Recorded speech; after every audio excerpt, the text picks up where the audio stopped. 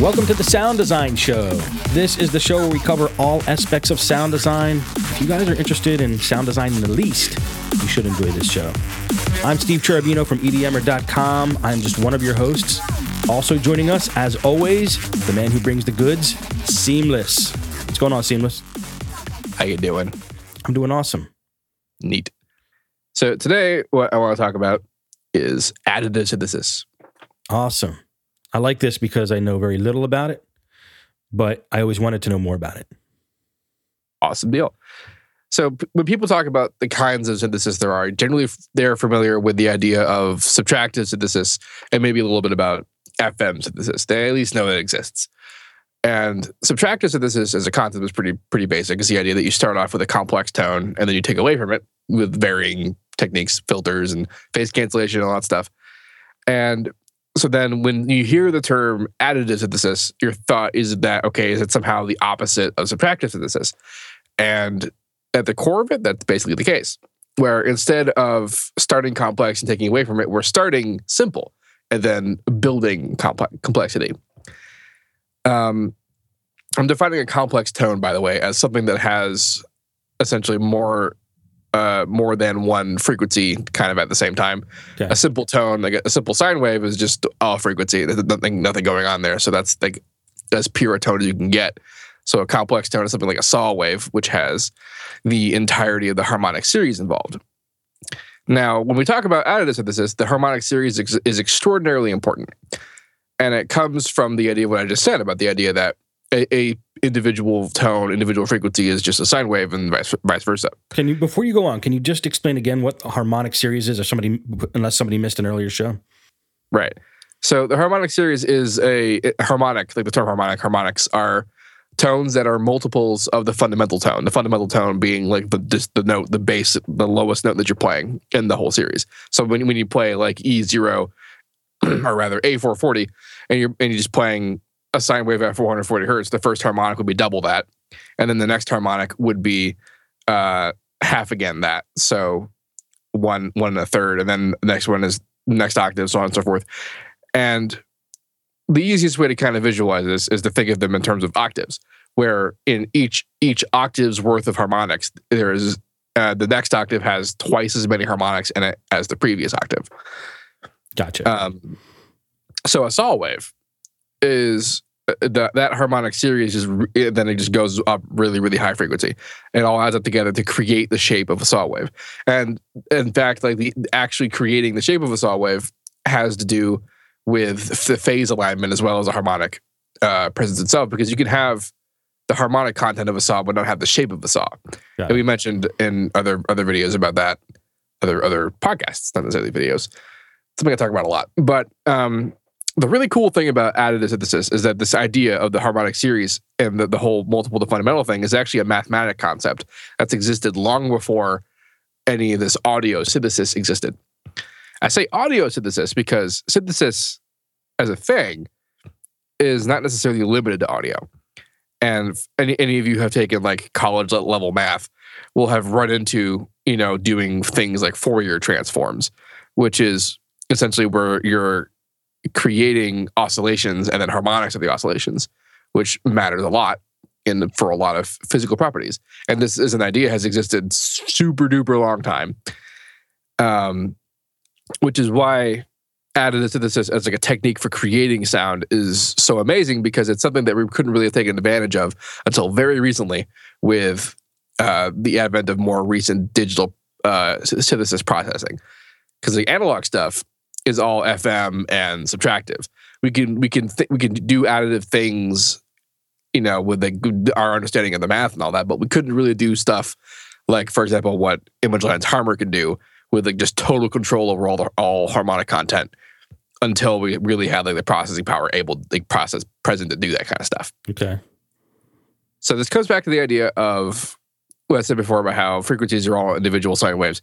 And if you just take a regular saw wave, like a recording of a saw wave, one that's not artificially created through additive synthesis, and you like isolate with like a really thin bandpass any one of those individual frequencies, you would get a sine wave. So the thought is, okay, well, if I know the harmonic series and I know that they're all sine waves, theoretically, if I play sine waves at every one of those positions of frequencies, it should build a saw wave. And that's precisely what additive synthesis does. So in this example, I have a saw wave. And if I start at the beginning, we have a sine wave. And we add the first harmonic, and then the next harmonic, so on and so forth. And just do that all the way up, and you get yourself a saw wave. Wow. So it's a bunch of tiny sine waves put together, kind of? Yep. Okay.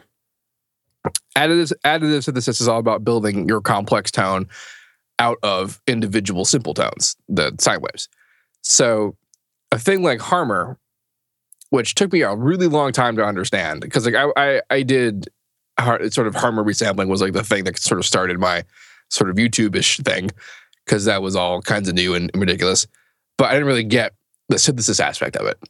And the way that Harmor works is that you get yourself, like when you play a tone, it outputs a number of harmonics and out there and whatever. And then everything that Harmor does is all about sort of mimicking subtractive processes, but in an additive way. And then also doing things that no subtractive process could ever do because you're doing it in an additive way. So a really basic example would be like the filters that I built in. So like we have a really basic low pass filter, and it does what it's doing, but it isn't really doing it as a way that an actual like audio filter really is doing it. It's not.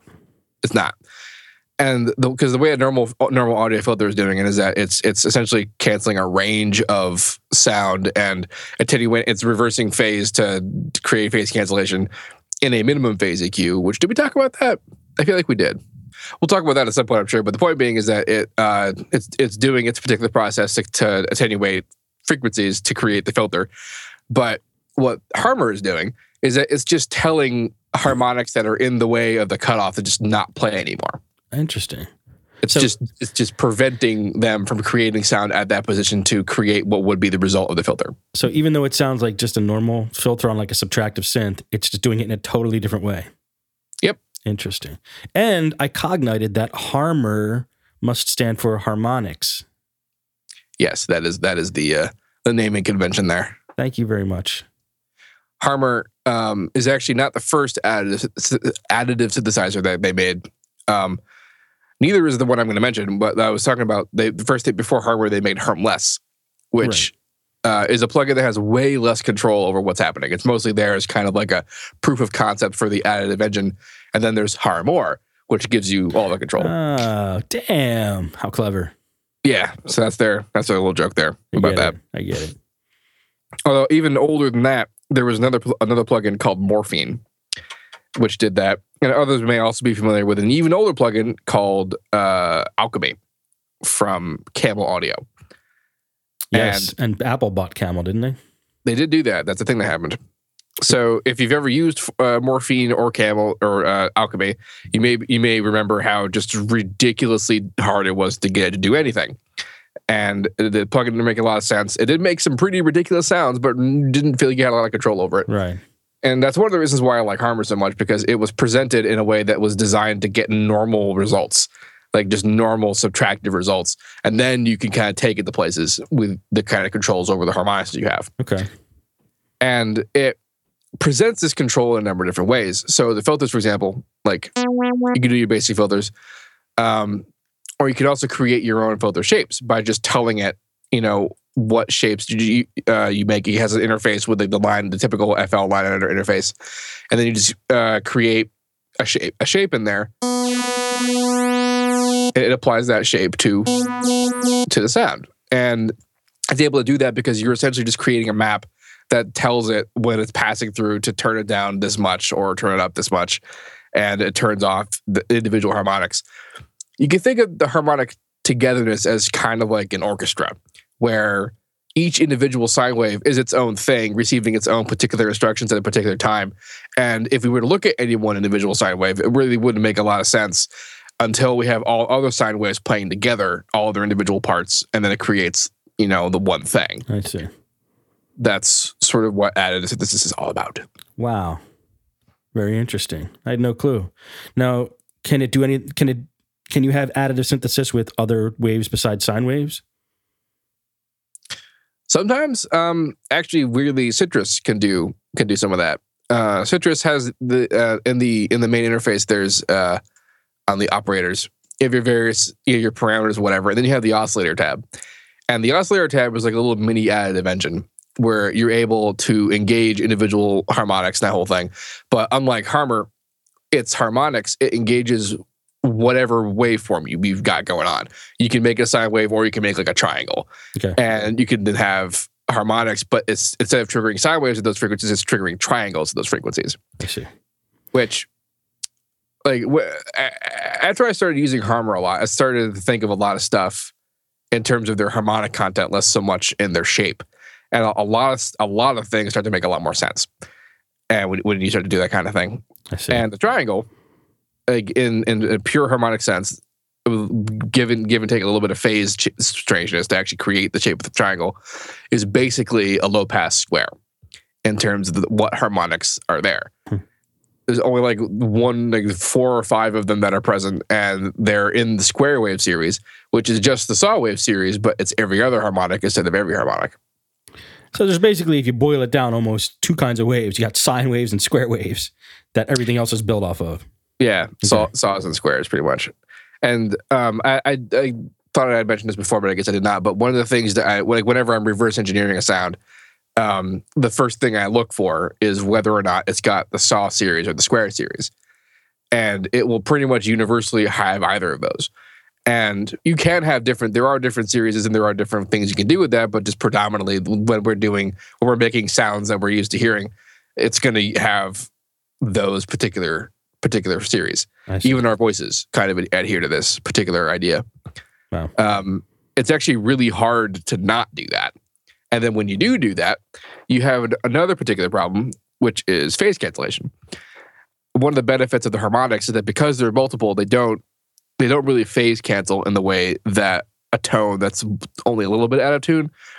Because like when you play like a chord, like if I were to make a sine wave for a second.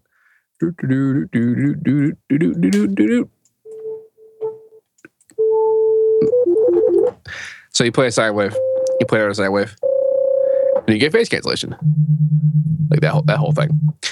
You in the higher, like the larger the difference in pitch between the two tones, the faster it'll do that. Now there are a few positions where it feels like it's not actually phase canceling anymore. Like if I play a fifth, Right. it feels rather stable, but it actually is still phase canceling, just really, really fast. Huh. Until the point you get to where you're playing an octave. And there, it's actually not phase canceling. And it's a little bit interesting because if you look at sort of like the shapes and the sizes of things, you can see that there's actually some zero crossings that are interacting with some peaks and some positives and that kind of thing. And this is what I meant when I said earlier that the shape of a saw wave is determined by this minor phase cancellation. The sharp point of a saw is all of these sine waves that are beginning at the same perfect phase, all these wild range of pitches from like low level to all the way up to, much higher harmonics. And these higher harmonics oscillate a lot faster, which means that they're going to interact in some positive or negative way against the original waveform. But because they all start together at once at the same time, it creates this one big sharp hit. And then the phase cancellation, instead of giving us the curve of the sine wave, it gives us the straight line down of a saw. So it's the cancellation that creates the shape of that waveform. I see. And also, that is a good point to bring up that, like any other kind of synthesis, every kind of synthesis will involve subtractive one way or the other. And in this particular case, the primary aspect of subtractive synthesis that shows up in additive synthesis, beyond just using things like filters and whatever, is the aspect of phase cancellation.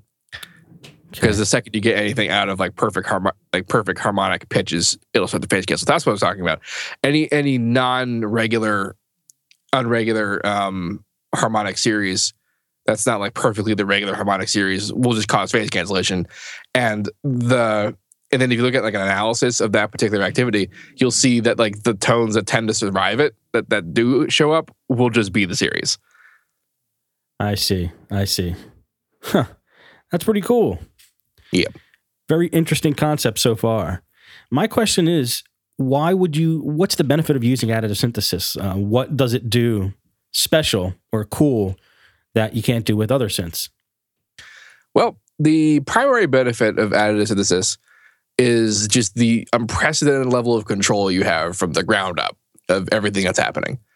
Because it's not only are you controlling like precise shapes of all whatever filters are you doing, but like you really just have like a per harmonic level of control over the tone. So you're basically responsible for everything from the get-go. I see. So rather than just taking stuff away, like in subtractive, you could go both ways with this.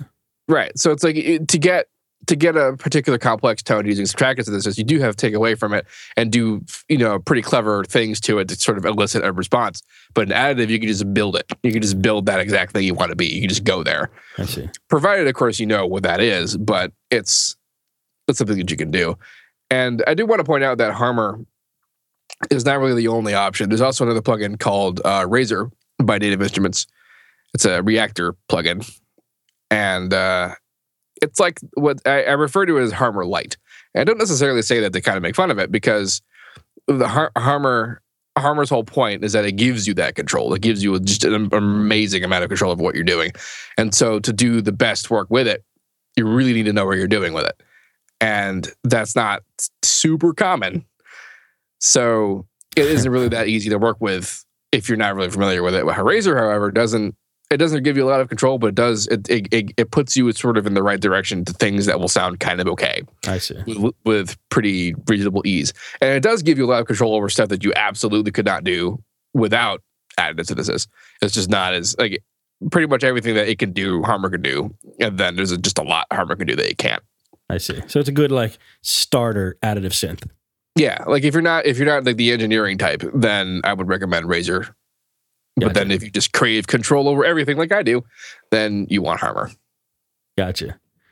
Now, what kind of sounds, like when you open Harmor, like, and you have complete control, I don't know, man, what goes through your mind about what to do with this thing? Like, how would you start crafting a sound with it? Well, the first thing that really killed me about Harmor when I finally understood it as a process was how it handles unison. So take the Supersaw, for example, just the concert, just regular kind of Supersaw. Mm-hmm. Harmor, remember, is not putting out like one voice like you would think like a regular synth is. It's putting out however many hundreds of harmonics that it does. And it's the maximum amount that it can ever put out at any one time is 516. You play a low enough note with enough harmonics, and it'll play 516 harmonic partials. Gotcha. So when you do unison, like if I say 9 voices of unison, that's 9 times the 516 partials that it's putting out, which is 4,464. I don't know. a lot of freaking harmonics. Yeah, I could do that in my sleep. And so unison, for this to really work, we have to sort of get how pitching works. This is actually super, like I mentioned earlier, that it's easier to consider harmonics in the concept of octaves. Right. Harmor has a lot of switches all over it that say octave and hertz. And that's because it'll switch either the visual representation or the pitch representation, or like how the filter like weights itself and that kind of thing. And the difference between the hertz and octave view is that the octave view gives you even distribution of octaves. And then the hertz view gives you an even distribution of frequencies, which is very different. Because if you look at like the standard equalizer configuration, for example, you'll notice that the range of area that is dedicated to lower frequencies, like say between 50 and 100 hertz, the 50 hertz range is a particular size. And then you go to the higher range, and that same size is now suddenly 5,000 hertz. Right. And it's just because the higher frequencies are much denser when it comes to notational value. Octaves are all the same size, in terms of just multiples of what's happening. Right. But the hertz value, the ranges of hertz values become much, much, much higher at the higher frequencies. Right. So unison wise, if I'm going to change one semitone for one of these voices, this means that the lowest harmonic is going to move, 1 or 2 hertz to fit if it's a bass tone. But then the higher harmonics have to move a lot more to match still being that note, still being the multiples of the fundamental. Right. and this is important to consider because when we're doing the 9 voices in unison, all these voices are all moving these harmonics in that particular rigid way. However, there is another mode inside the unison selection that's called Hertz, where it just doesn't do that, where it'll move all the voices even distributed to Hertz instead of just notes, and you get a wildly different kind of unison profile that you're not really used to. Awesome. So you get a spread, and you get a kind of like high frequency phase cancellation that is so different from every other kind of unison that you'd ever encounter. Yeah. That's awesome. It's very awesome. And not only that, but most parameters in Harmor will have a per harmonic level of control. And unison happens to be one of them. If you go to the drop-down menu, there's just a lot of stuff in there. But one of them is a window that's called the harmonic unison pitch window. And this window allows us to change the pitch depth at a per harmonic basis. So pitch depth in this case, difference between having a really low kind of like unison amount or really high unison amount. I could say have no unison on the low levels, but then a lot of unison on the high levels, on the high frequencies. Or I could do the exact opposite and have no unison on the highs and a lot of unison on the lows. Oh, wow. Which sounds suspiciously like that Hertz organized one. Right. And we could do much more strange things than that. We can have a irregularly distributed unison profile. And for bass sound design, this is like the Reese Holy Grail. Pardon me. This is like the Reese Holy Grail. And the reason I say that is because think about your standard Reese bass, which is created by detuning 2 saw waves against each other. If I just sort of do your basic.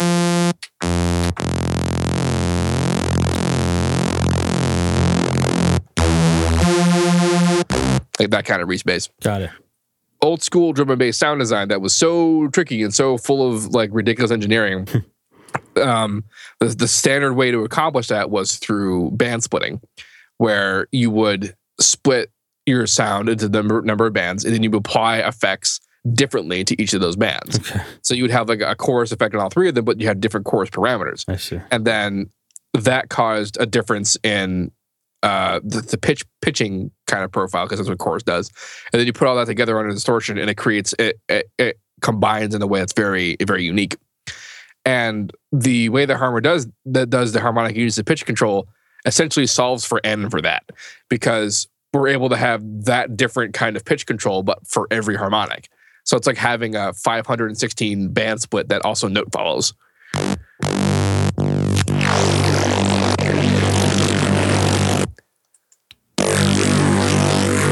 And like what I'm doing right now is all just from manipulating the harmonic unison pitch distribution per harmonic.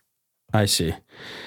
So it seems to me when you have such tight control, like over hertz rather than just octaves, it's easy to probably get out of tune in a song you're trying to like. In other words, it seems to me like if you start messing with hertz, you're messing with a lot more of tuning, and you could have 2 more tuning issues in your song if you go that route. Does that make sense? Yeah, you really kind of do. But by the same token, you also have enough control to kind of correct for that. I got you. Because you can just go in there, okay, whatever effects happening, like don't happen on the sub, don't happen on like this range, so that like you have the right note for the ranges that matter, and then the rest of them can just kind of be there to affect it properly, but not cause too much detuning. And regardless of that, it makes very cool sounds. It makes extremely cool sounds. It makes an unbelievably unique and rather impossible sounds. Yeah. Wow, man, that's amazing. I had no idea. I love it. Now, I'm almost afraid to start tackling harmonic synthesis because it's a lot to absorb. I mean, I'm sorry, to attack additive synthesis because it's a lot to absorb, but it'll take you to the next level, I guess, as far as sound design goes. It definitely, I definitely think that harmonic synthesis, I will say it too, additive synthesis is like the future of sound design, if only because it's the newest kind. Like I said, it's existed as a concept for a very long time, like long before anything that we've ever known to be synthesis has. But subtractive synthesis was like the first kind of like sort of commercially available synthesis, and FM came pretty much with that. And even wavetable synthesis was something that like got picked up pretty quickly once digital kind of took over. But even when digital was a thing, digital had to get to the point where we could have something like Harmor, where it can spit out thousands of harmonics and not care. And even like and the amount of processing that would do this would have just destroyed anything from the 90s. So it's really bleeding edge, like cutting edge stuff for this to be a thing.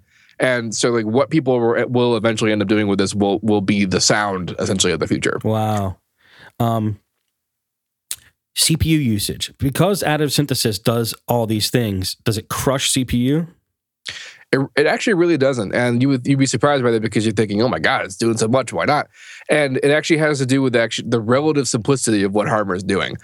Everything, all the things that Harmor does, all the billions of things that it does are really only doing three things.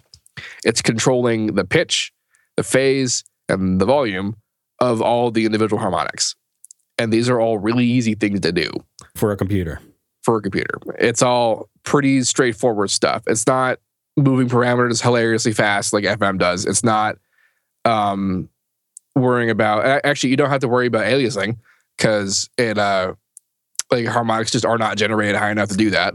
You don't have to worry about like the whole minimum phase, linear phase stuff because it's not actually an audio filter. So all of these things that are normally a huge concern for synthesis just don't exist because we're doing it at the source. And we're controlling the most like molecularly basic things of synthesis. I see. Wow, that's very interesting. Now, I take it Harmor is your favorite. And what other additive synthesis are out there besides Razor synthesizer? Well, I mean, okay, so I mentioned that Citrus has some basic additive capacity, like it has that oscillator tab in there, and actually a little bit of Serum operates with some additive edge to it as well. It's not even close to what Harmor can do, but the way that it applies additive synthesis is actually very, very novel.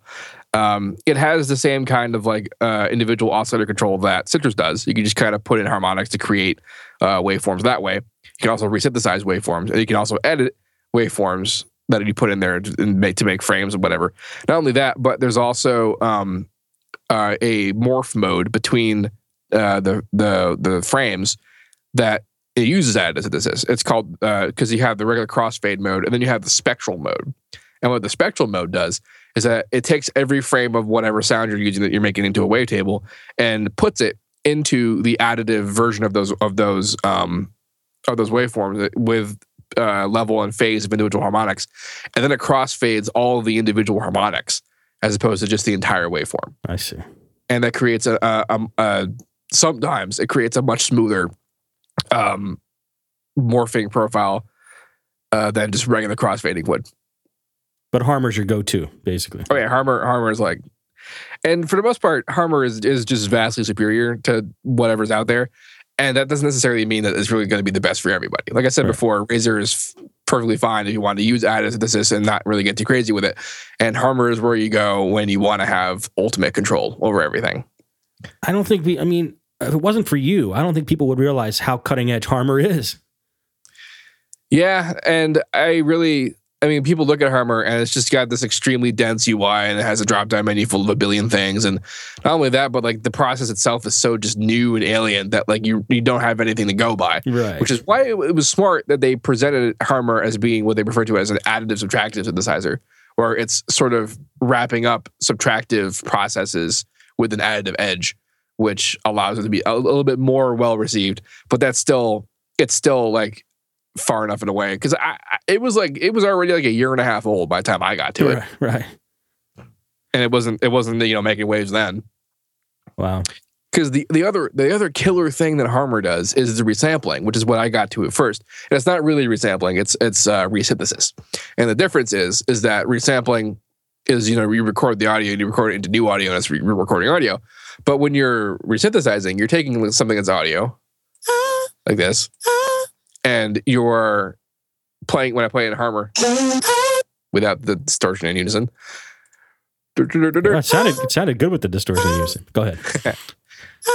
When I play it, you can be forgiven for thinking that it's a sample because it sounds like it's the same sample, but it's not. It's the harmonics are now playing in concert, like we mentioned before with the whole orchestra analogy, to create this voice sound.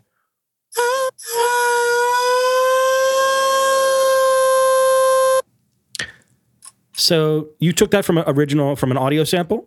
Mm-hmm. Wow. So you basically, I don't want to say it's like turning audio into MIDI. It's like turning audio into its most basic components so you could screw with them. Yeah, because it's taking the idea that like if you knew where all of the frequencies of a sound were going at any given time, then you could plan like a route for individual sine waves to fit those frequencies, and it would sound identical if you did that. That's so cool. That's how we analyze it, and that's pretty much what Harmer's doing. Is Harmer available? It could be bought as a VST and used in any DAW, right? Yes, correct. Okay. It can be used in any DAW for PC. There is a Mac Alpha for Mac VST. Gotcha. That's available for free because it's honestly like kind of broken, but they're working on their Mac compatibility for all their stuff. So who cares about Mac? Let those Apple people just sit and suffer for a while. ImageLine had a very long policy of not giving a shit about Mac, but that was mostly because the code base they were writing FL on wasn't compatible with Mac for the longest time, and now they're kind of getting their crap together about that. But Harmer is available as a VST. You can get your hands on that, and you can do what you want and wherever you want. Wow, man, very cool. I'm going to start playing with it, man. It's amazing, dude. I want to play with it right now. The resynthesis thing is actually kind of cool because some of the best like time stretching algorithms in the world utilize additive synthesis as a post process.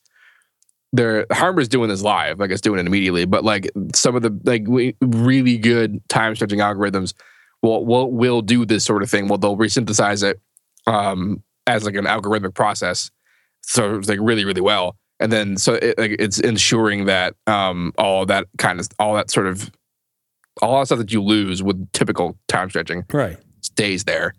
And it's able to kind of sound like just the original sample, only slower or faster, depending on what you want. Damn, that is a problem I've been trying to solve. Seriously. Getting that to not to lose anything from that audio sample. And like, of course, when you throw it into just a regular sampler, you lose stuff like crazy, even when you go a couple notes away. Yeah, like if I were to put like a drum loop or something into, let me go grab something more interesting. Okay. Like the Amen loop. If I just drop that in Harmer, which I can do with the right time, just sounds.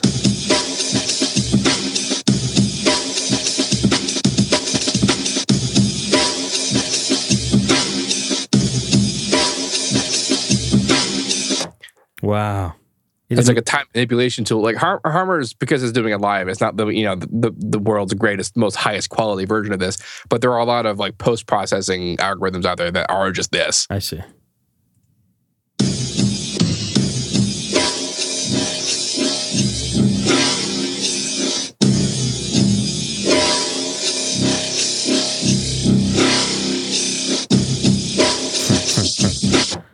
That's so cool. It's amazing. I had no clue. It's really good stuff. Harmer and additive synthesis. Good God, additive synthesis. Those are like the worst words to say together. Are going to be the future of sound design. Like a lot of, you can do a lot, and you can integrate a lot of the understanding that you get from sort of working with this stuff with the other kinds of synthesis, and they all work together to do very nice things. Right. But as far as like stuff that can be done by other things, Harmer is the one that has the least of that. Wow. Really cool, man. I love it. Was there anything else about additive we wanted to talk about, or did you pretty much sum it up? That's basically it. Like it's a lot simpler than it sounds, and it's not as process intensive as you might think it is. Although, like I said, it took until, somewhat recent, like 2011. Actually, it probably says it in here. Where's the about page? Right. Well, it's been around for a little bit, but I feel like a lot of newer plugins are going to take advantage of this kind of stuff. Like Serum heavily uses it as like a main component of its usage, even though it's sort of its deal is to be a wavetable based subtractive synth, much like Massive was. Right. No, I could just imagine everybody's going to come out with like Additive and all these crazy names, but it's definitely going to be an additive synth. It's just. I think I'm pretty sure Reason came out with one. I saw an ad for one once upon a time. It was a while ago. Is it actually from propeller heads or just a rack extension? It was. I don't know. I have no idea how Reason works. Yeah, they actually came a long way. I still like Reason a lot, but they don't have quote VSTs. They have rack extensions, but a lot of these companies are making stuff for Reason, like Yuhi and tons of companies. Anyway, so we were talking about before the show, and you're going to be going to Holland to be on a panel for ImageLine, right? Yep, I'm going to be at Dance Fair in 2016. And you're going to be talking about additive synthesis, right? No, I'm just kidding. I'm going to be talking about additive synthesis, and I'm going to be talking about FM synthesis. It's going to be two different workshops. One's going to be on Saturday, and the other one's going to be on Sunday, the 13th and 14th. And I'm basically going to go over like why hardware is awesome and why citrus is awesome. Dude, that sounds awesome. That sounds like a blast. It's going to be great. So if you guys are in the area, go to the Netherlands and go to Dance Fair. Did we miss anything? Seamless? No, that's pretty much everything. Well, guys, hope you enjoyed it. That was very educational. I know I enjoyed it. I'm going to definitely download Harmer like right now after the show and just start screwing with it. I had no idea it was so cool. Hope you guys enjoyed the show. And Seamless, want to tell people where they can find out more about you, watch all your live streams, and just participate in your environment more? Sure. My YouTube channel is youtube.com/seamlessr, where all this information exists. In fact, I even have a playlist that is all about how to use hardware from the ground up up in my videos. I also do live stream at twitch.tv/seamlessr every Monday and Wednesday at 2 p.m. EST, although I'm not going to be doing it next week because I'm going to be in the Netherlands. Nice. Awesome. Well, thank you guys for listening. Hope you enjoyed the show. That's going to be it for the Sound Design Show for today. See you next week. Bye.